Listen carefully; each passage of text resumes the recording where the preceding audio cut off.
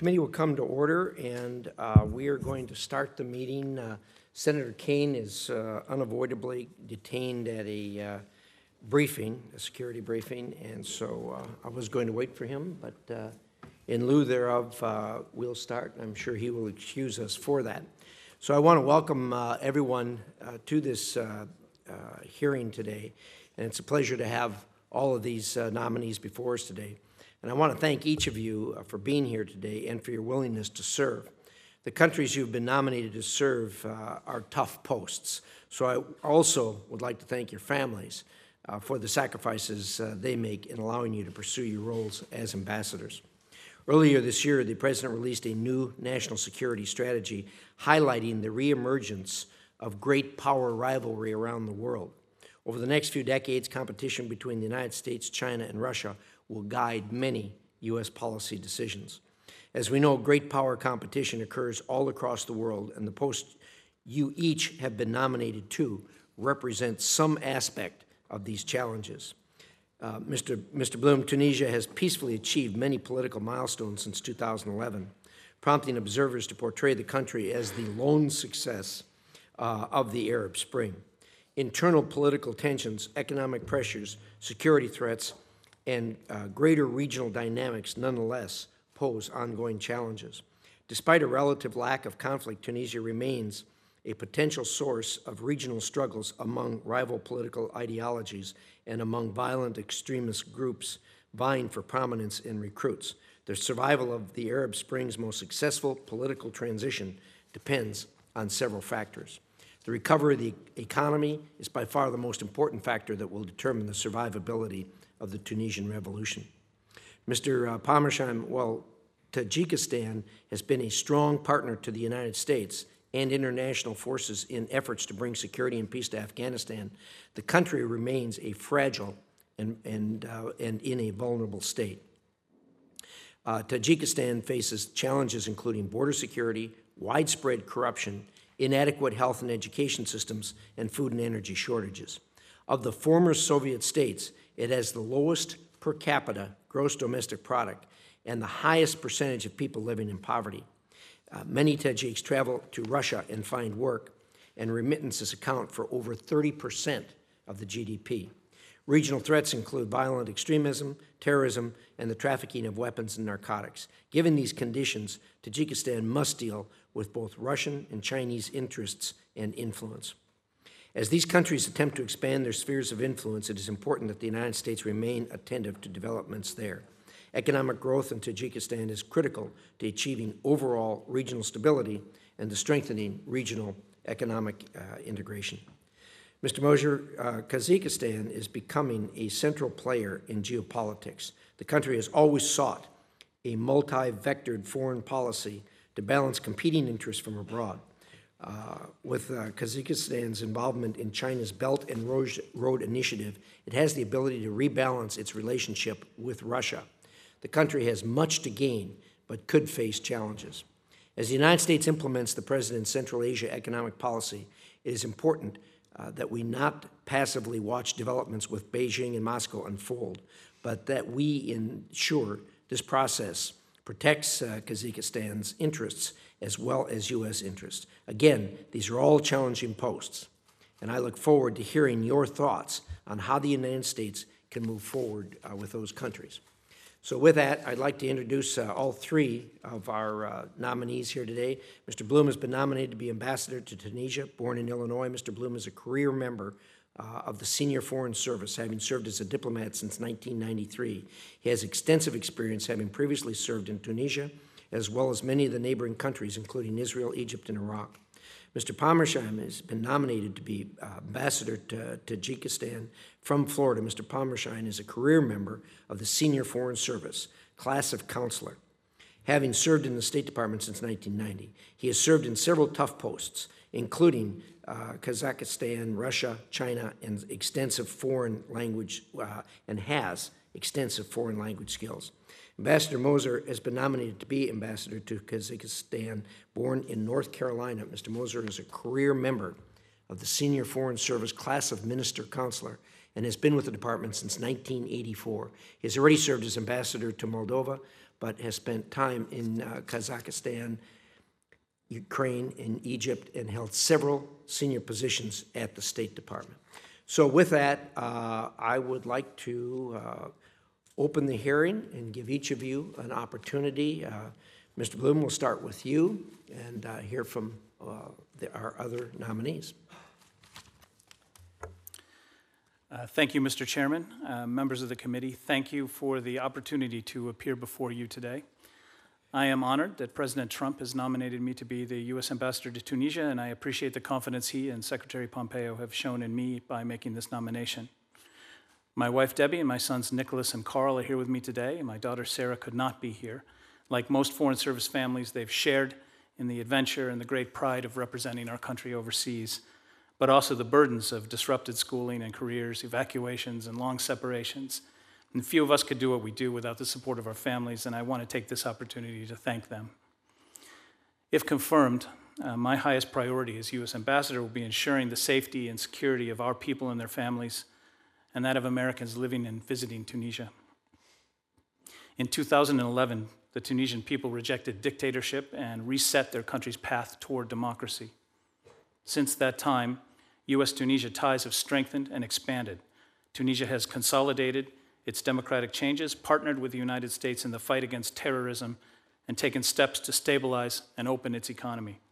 Over $1.3 billion in U.S. investments since the revolution have reinforced this trajectory. If confirmed, I look forward to building on the strong foundations of the U.S.-Tunisia partnership to advance U.S. security and prosperity. This will require sustaining our security cooperation to counter terrorist threats, secure borders, and respond to instability in neighboring Libya. Additionally, this will require working with our Tunisian partners to press forward economic reforms for sustainable and inclusive growth, thereby increasing trade and investment opportunities for U.S. and Tunisian businesses.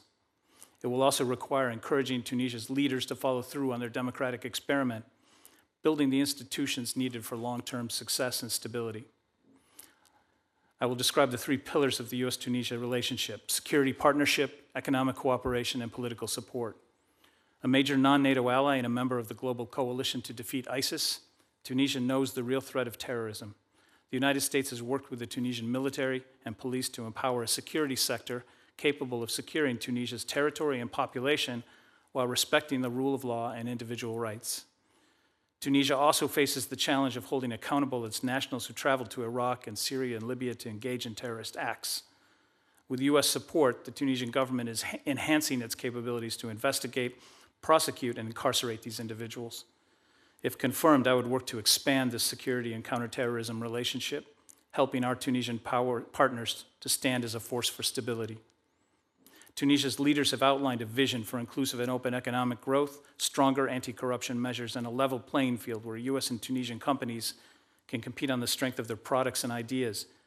Tunisia's economic situation remains fragile as frustration with unemployment, the rising cost of living, and geographic disparities complicate the government's reform efforts.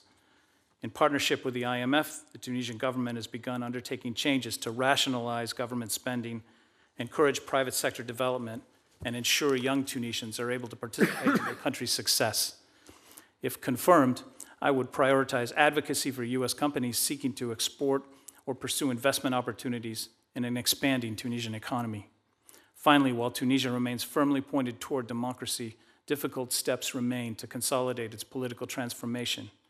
In 2014, Tunisia held its first free and fair presidential and parliamentary elections and finalized a new constitution. And Tunisians recently voted in their first ever municipal elections.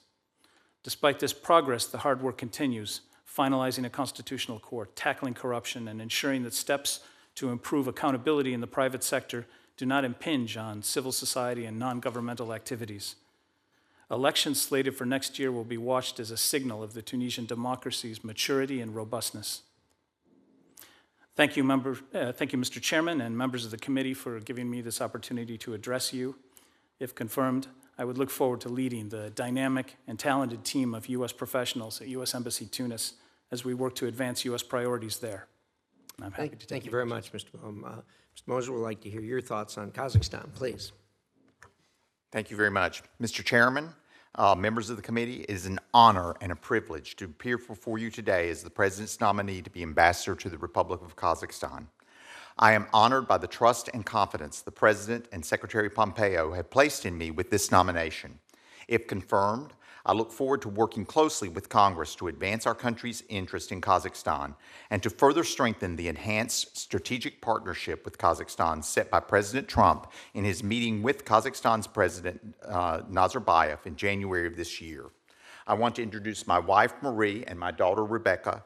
Unfortunately, my two sons could not be with us today, but we are all very pleased to return to Kazakhstan, where I served 20 years ago. Marie and I and our children have fond memories of our time there. For more than a quarter century, Kazakhstan has been a valued friend and a strategic partner of the United States in Central Asia. We were pleased to be the very first country to recognize Kazakhstan's independence on Christmas Day, 1991. Sovereign, independent, and dynamic, Kazakhstan, over the past nearly 27 years, has worked diligently to strengthen its economy, investing wisely in the future through ambitious education and infrastructure projects. A country the size of Western Europe and the 9th largest country in the world, Kazakhstan is geographically strategic, ethnically diverse, and resource-rich. Its population is young, energetic, and increasingly connected with the world around them. For the United States, our strategic goals in Kazakhstan are to strengthen Kazakhstan's sovereignty, independence, and territorial integrity, and to support Kazakhstan's development as a prosperous, stable, and democratic state that is integrated into the world economy and that cooperates with its neighbors, the United States, and our partners to advance regional and global security. The United States and Kazakhstan have worked closely to pursue these ambitious goals. Following the renewed commitments of our two countries' presidents, if confirmed, I look forward to further enhancing our engagement as strategic partners. U.S. companies have long recognized Kazakhstan's potential and today have a strong history of cooperation with Kazakhstan to develop its tremendous oil and gas resources. United States investment in Kazakhstan has grown to nearly $30 billion, making Kazakhstan an important economic partner in the region. If confirmed, I look forward to strengthening U.S.-Kazakhstan commercial ties and to working with Kazakhstan in sectors like agriculture, manufacturing, and IT services as it diversifies its economic base.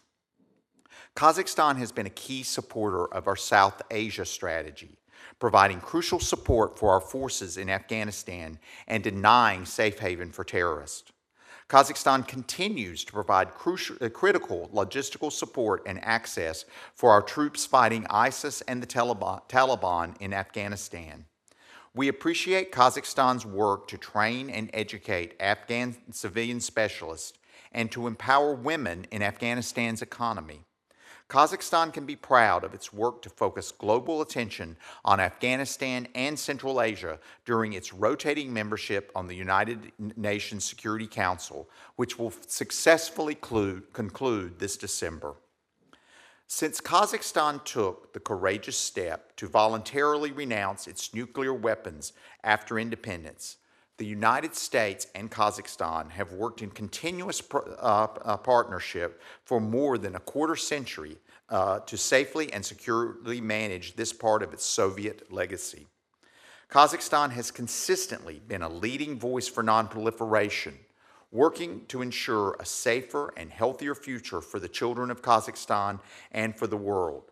Kazakhstan today is a valued partner in our efforts to rid the Korean Peninsula of nuclear weapons. I first served in Kazakhstan in 1996 in our then embassy in Almaty as a management officer and then as energy attaché. And as you mentioned, Senator Risch, I have also served as ambassador to Moldova. If confirmed, I intend to draw on my years of experience in order to further deepen our relationship with Kazakhstan and also to effectively manage the embassy. I have had years of experience in managing the organizations within the Department of State of hundreds of employees, and I will bring that skill to my job in Kazakhstan to make sure that we have an effective diplomatic platform that serves the United States' interests and does the best job we can of strengthening our long-term strategic partnership with the people of Kazakhstan.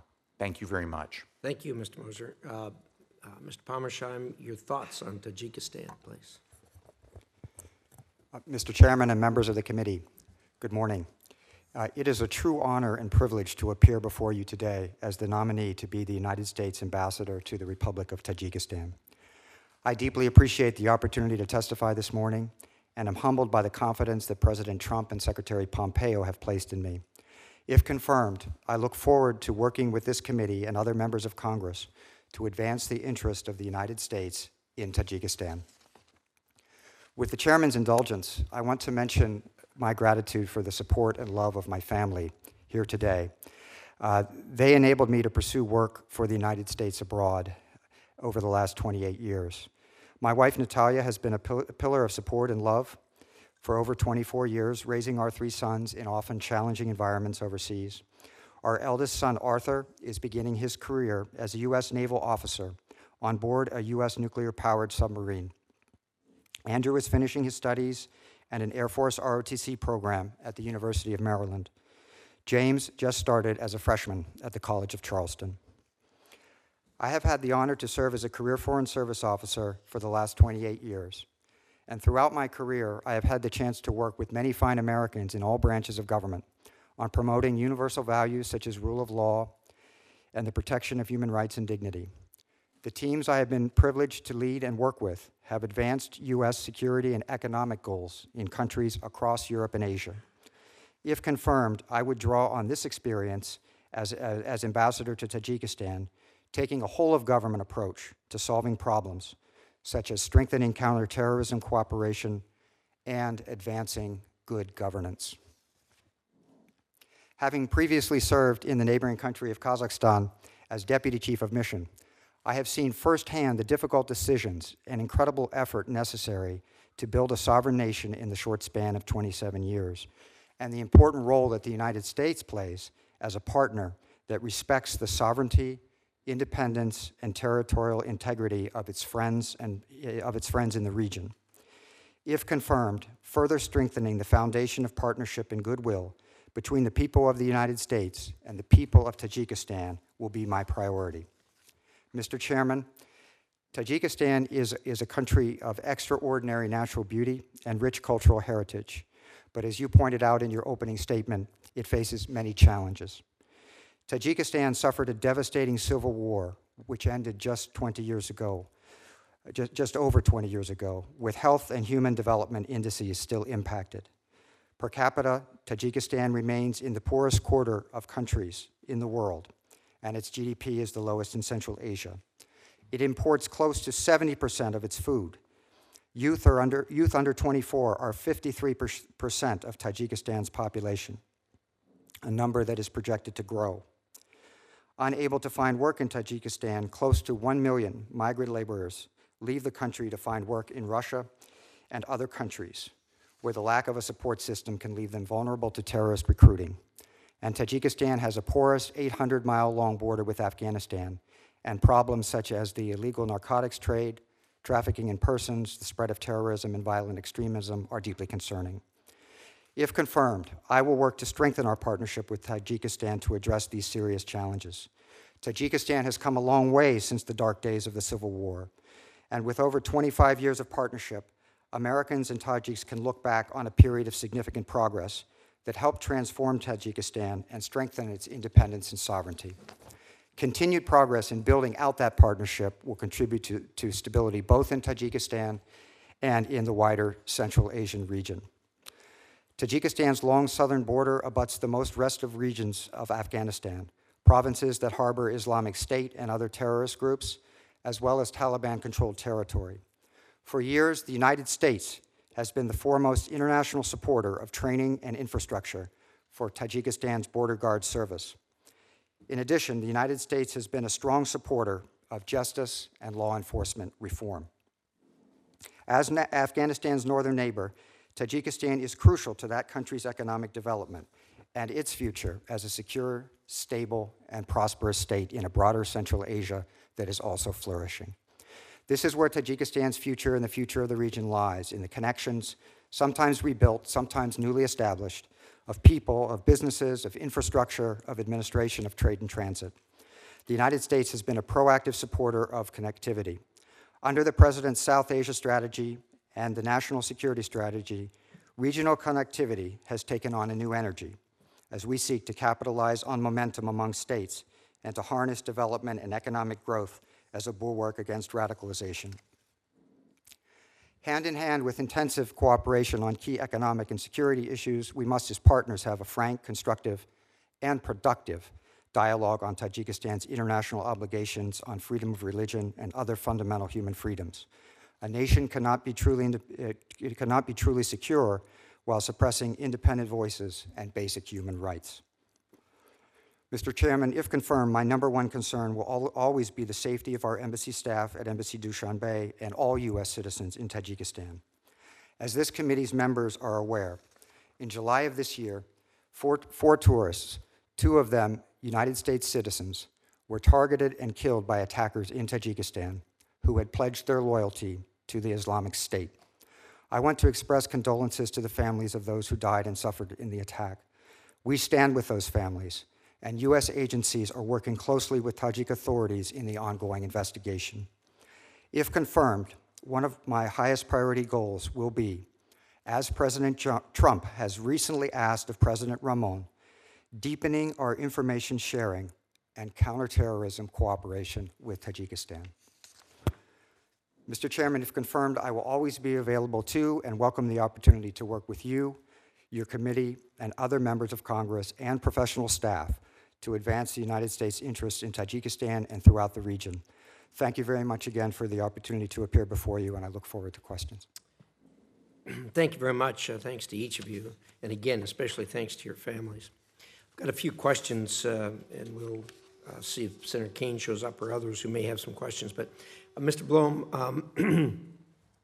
the president in Tunisia, the president's secular party has had a fragile government put together with the Islamist party, and reports are that that's gone asunder. Can you enlighten us on that and tell us how that's going to affect the country in your judgment? Thanks very much for that question. I think to put in context what's happened, what's very important to think about in terms of Tunisia is where they've come, which is an extraordinary way since their 2014 elections, and including the coalition government that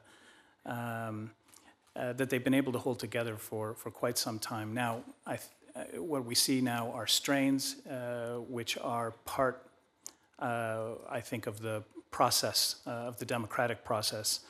The important thing to see in that is that the parties themselves, the parties that have committed to the coalition, that have committed to working within the government, have adhered to the democratic contract, if you will. They have adhered to the constitutional standards. They have played by the rules of the game, and as long as they stay within those bounds, these kinds of things are what we're going to see there. They have very important elections coming up next year in the end of 2019. Those will be both parliamentary and presidential elections. And that will be a milestone for them. It'll be the second major round of elections, and it'll be a good indicator of the consolidation of their democratic process there. So I think it's not surprising that you see strains and shifts at times in the lineups or the coalitions and the way they look. But at the end of the day, the important thing to see will be whether all the players continue to adhere to the rules of the game. And I think that's the important context here. Is the upcoming elections causing some of the turbulence that's there today? I know that's not foreign to a democratic progress situation, as we all know. Yeah, Mr. Chairman, I think that is probably an absolutely accurate observation, and something almost to be expected as political figures prepare for election, and something that is part of the universal democratic experience in a way. But again, I think we'll probably continue to see things like that happening. But the important part is the political leadership of Tunisia has remained committed to working through the democratic institutions that they've set up since 2011. Thanks so much. Mr. Moser, Kazakhstan, because of its size and its natural resources and just its location, is a very natural target for what the Chinese are doing as they reach out around the world. And tell us your thoughts on what counterweight we can beat to that in Kazakhstan. Other countries have had not very good experience with China's efforts in that regard, although seemingly well intended at the outset, they don't work as well as people thought they were. What are your thoughts as far as China and Kazakhstan? Mr. Chairman, thank you very much for that question. And in my preparation for the confirmation process, this is a question that I really have focused on because I think this is a challenge for the United States in many places in the world. Inevitably, we want Kazakhstan to have a good partnership with China. It shares a very long border with China, and of course, China is going to be involved. But I think the one thing that we need to keep reminding to our Kazakhstan partners is that that free and transparent markets will be their best guarantee of their own security and, of course, the correct economic relationship with China. In fact, we want the Chinese, we do not discourage Chinese investment in Kazakhstan. On the other hand, we want to make sure that American companies also have the same access that Chinese companies have. And we want to be able to make sure that it's an economic level playing field where we can compete fairly, because we feel that that's the best way to guarantee Kazakhstan's future and also to make Kazakhstan closer to to international economic norms. I appreciate that. Can you, if you can, off the top of your head, can you give us some examples of the Chinese investment in Kazakhstan, some of the larger investments or incursions they're making there? Well, one of the most impressive investments is that China is trying to shorten its delivery of goods to Western Europe or to Europe by going through Kazakhstan via a land route. This land route takes about 15 days as opposed to a ship transit of about 50 to 60 days. So this would be tremendously economically beneficial. But what happens now is that there is a city on the edge, very close to the Chinese border, where goods are loaded from one rail car from the Chinese gauge to the Kazakhstani gauge. They have two different gauges? Yeah, they have different gauges. So then those goods are then transferred on. Now that commercial hub is growing in size in terms of the number of containers that it handles, and this is probably what I would consider a very positive initiative because it actually is beneficial for both sides. But I think that we want to encourage the right kind of relationship between Kazakhstan and China. Appreciate that. Mr. Pomerantsev, in 2016, a number of Tajik officials participated in several Organization for Security and Cooperation in Europe workshops. I don't know if you're familiar with that participation or not. And obviously the purpose was to develop a national strategy for countering violent extremism strategy. But lately, that has been criticized as a front, if you would, for repressing political dissidents. Do you have any thoughts on that? Thank you very much for that question, Senator. Yes, indeed, there is a national action plan for countering violent extremism in Tajikistan that the government is seeking to implement, and the OSCE and the United States as well is hoping to partner with the government and is partnering on measures that can be taken on CVE to make Tajikistan more secure. But as you point out in your question, it is very important that fundamental freedoms be observed in Tajikistan. And we try to do that as we have over more than 20 years in our bilateral dialogues, making the point to our partners in Tajikistan that security issues should not be used as a pretext to put pressure, for example, on the opposition or the independent media or on civil society.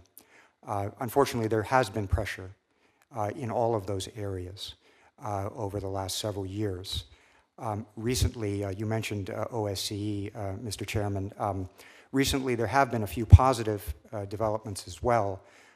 Earlier this year, as a matter of fact, just about a month ago, the Tajik government did have a meeting with members of the opposition in Warsaw at the Human Dimension Conference at the OSCE meeting there. So that was a small positive. Another small positive was that some family members of the opposition that previously were not being permitted to leave Tajikistan were allowed to leave Tajikistan. But I fully agree with the premise of your question, and if confirmed, I would take that sentiment with me to Dushanbe and continue to make that point in my discussions with the government there. Thank you very much. Well, thanks to all three of you, and again, a special thanks to your family, knowing the challenges that these posts face. We look forward to moving this along as rapidly as we can. Senator Kaine is unfortunately still detained in an important matter that he needs to deal with. He's going to have an opening statement, and we will include that opening statement in the record. Also, there may be additional questions, and we'll keep the record open briefly for questions in that regard. So, again, thank you to each of you for your participation. Thank you again to your families, and with that, we will close this hearing.